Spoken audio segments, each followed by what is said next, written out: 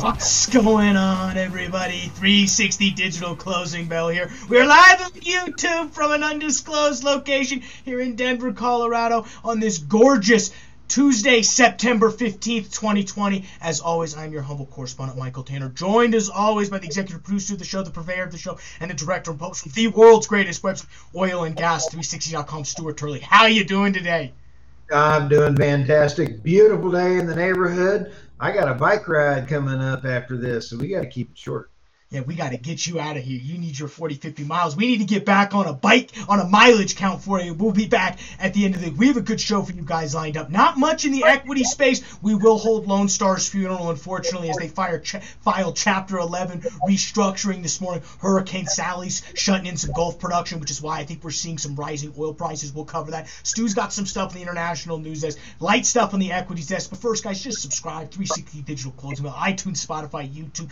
The best way to stay up to date on all of your energy market news. As we look at the overall, markets, fairly flat for both SPY finishing a 0.5 percentage point up and the Dow Jones only finishing 2 points up, or 0.01 percentage points. That seems some weird anomaly. Tech stocks do very well, mostly rebounding from a horrible 10% sell-off they had. They trading at 11,396. They did out about a percent gain. Crude oil prices, though, as we look at them, jumped up to 38.27. So good to see those levels get back up. Really off the back of some Gulf of Mexico oil production gets done in due to the fact that it's now Hurricane Sally. If you listened to the show yesterday, we were referring to it as Tropical Storm Sally. Well, overnight he grew up. He went from diapers to big boy pants, and we took away the training wheels, and we are now a Hurricane Sally. Shell said it suddenly some of their production. A 12-month strip, 41.47. That's a 1% increase. Natural gas up 2.5%, or 2 percentage points, we'll say. $2.35. 12-month strip stayed fairly flat, though. So as you can see, Hurricane Sally affecting both the short-term contracts for natural gas and crude oil, but that 12-month strip stayed fairly flat for both of them. XOP, which is our E&P securities contract, 0.5 percentage point down, 45.23. OIH, Oilfield Services, had a good day, probably because they were all pumped about this Liberty interview we just cut yesterday, up 0.6 percentage point, 112.23. When we look on the downside for equities, okay day, pretty clustered around that 4 or 5 percentage point. Amplify Energy Corporation, they were down 5.5 percentage points. To 91.36. Friends of the show, unfortunately, not everyone has that great of a day. Goodrich Petroleum, ticker symbol DDP. Love those guys. They were down 5.24 percentage points today, $7.19. Tricor Resources comes in as the biggest loser of the day, though. 5.5 percentage points, $5.89. On the upside, though, some good numbers. Mexico Energy Corporation, $4.47, up 20%. Cosmos Energy, $1.24, up 22%. And our biggest winner, Oasis Petroleum, after making interest payments, they did it. Woohoo! So they stave off another level of bankruptcy. Who knows if it was cash on hand or just through another loan, but whatever. Markets enjoyed that, up 28%, 51 cents on that indice. Stu, what do we have in the international news desk? Hey, Michael, we got a couple things. I want to give you a shout out to you and Ron on that Liberty interview. It's nice interviewing the president of the company and having an outstanding interview. It was a fun one. I enjoyed producing. Okay, moving right along here. Petrobras again is got in the news again. They are putting out one of the largest producing units in the world off the Brazilian coast. Michael, try to guess how many thousands of barrels per day this thing's going to produce. Thousands of barrels. Let's go 85,000. 225,000 barrels of oil per day. And this is out of an oil well? Yeah, that is one well. And one well is doing 225,000 barrels a day. One well. Holy smokes. Petrobras, this is Brazil? This is Brazil. Good for them. Holy smokes. That's a big one. And the next one up, we got your buddy Steven there on Munchin, and I'm just going to give my buddy Steve Muchin. My buddy Steve Muchin. And why is he my buddy? Yes, he calls you for financial advice. If he called me for financial advice, trust me, the Fed would be doing not the Fed, but the Treasury Department would have very different policies than they have right now. Oh my goodness. Okay. I'm only going to say this when he says the quote on the thing was, "Now's not the time to worry about the fiscal deficit on the Fed's balance sheet." Mm-hmm. I'm sorry. Somebody's got to pay for all this crap sometime. I And agree. I've said my Social Security's coming up, and it ain't going to be there if we keep spending it this way. Okay. Yeah. All And right. trust me, you're just about to get Social Security, and you might not even get it. So imagine somebody like me who's got all this time until Social Security. No, I totally agree with you. If Muchin was to call us up, one, we'd charge him a pretty penny, but two, we tell him exactly that, Stu. Cannot continue to keep this spending. If you want to, we talk politics every day, so I'd be remiss if I didn't try to bring it up every day.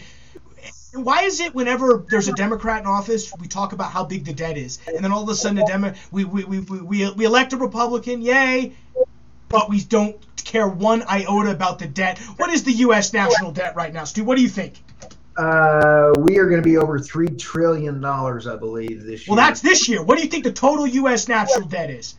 It's disgusting. It is horrible. I'm about to get airsick. Hold on. I'll give it to you just before. It's 26.7 trillion with a T. That's about $81,000 per citizen, or about $220,000 or $214,000 per person. So we ventured too far. There's just a lot of debt. So if Muchin calls us up, we cannot continue to increase that. I'm going back to the international news desk here for a second. There are some things going on as far as I'm trying to figure out what the market is going to do for millions of barrels per day in demand loss. I'm getting 2 or 3 different numbers. The IEA came out with a reduction in their forecast demand. And so, yes, I don't know where all this oil is going to go. Great. Brazil has 225,000 barrels coming online on one well. Who's buying? That's right. But, they got the capability. Yep. And how about the other South American country drilling 100 wells in the Permian?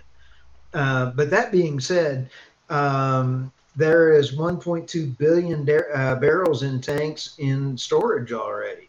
So I'm trying to get some real numbers, and I just want to let you know that the research is trying to get there. But there's about 16 different stories out there right now. I can only imagine, and you might be able to find out more of this information on our new dashboards that are going to be rolling out and launching October 1st. We've got everything, Stu. We're going to have crude oil inventories. We're going to have natural gas inventories. We're going to have rig counts completely free, updated every single week, probably about 2-3 hours after the EIA drops it. That's about how long it's going to take our internal back-end systems to roll this stuff out. So check all of that. We're also going to have a subscription side, which we're still working on. But I can tell you this, guys, we had a little meeting. I'll give you a little inside base. We had a little meeting today. What we're eyeing is this.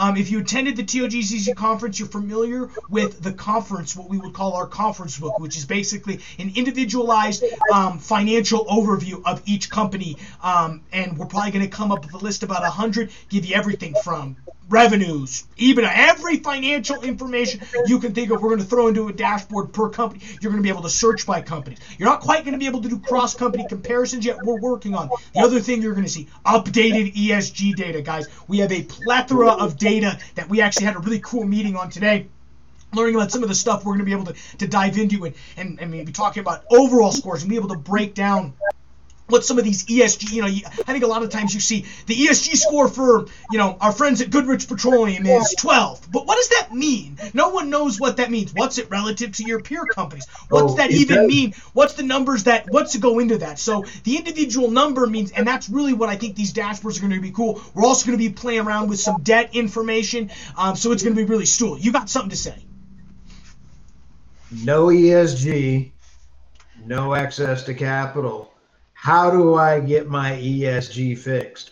Call us, call Intercom.